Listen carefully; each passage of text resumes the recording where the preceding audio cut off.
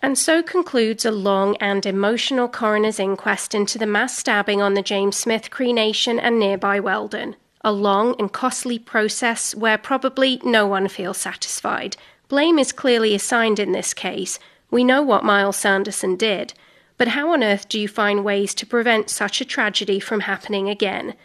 An inquest allows a jury who, with the best intentions, make recommendations about professions and fields and processes they know nothing about, none of which is binding. It allows a whole bunch of government bodies from airing their side of things who in this case largely said nothing needs to change.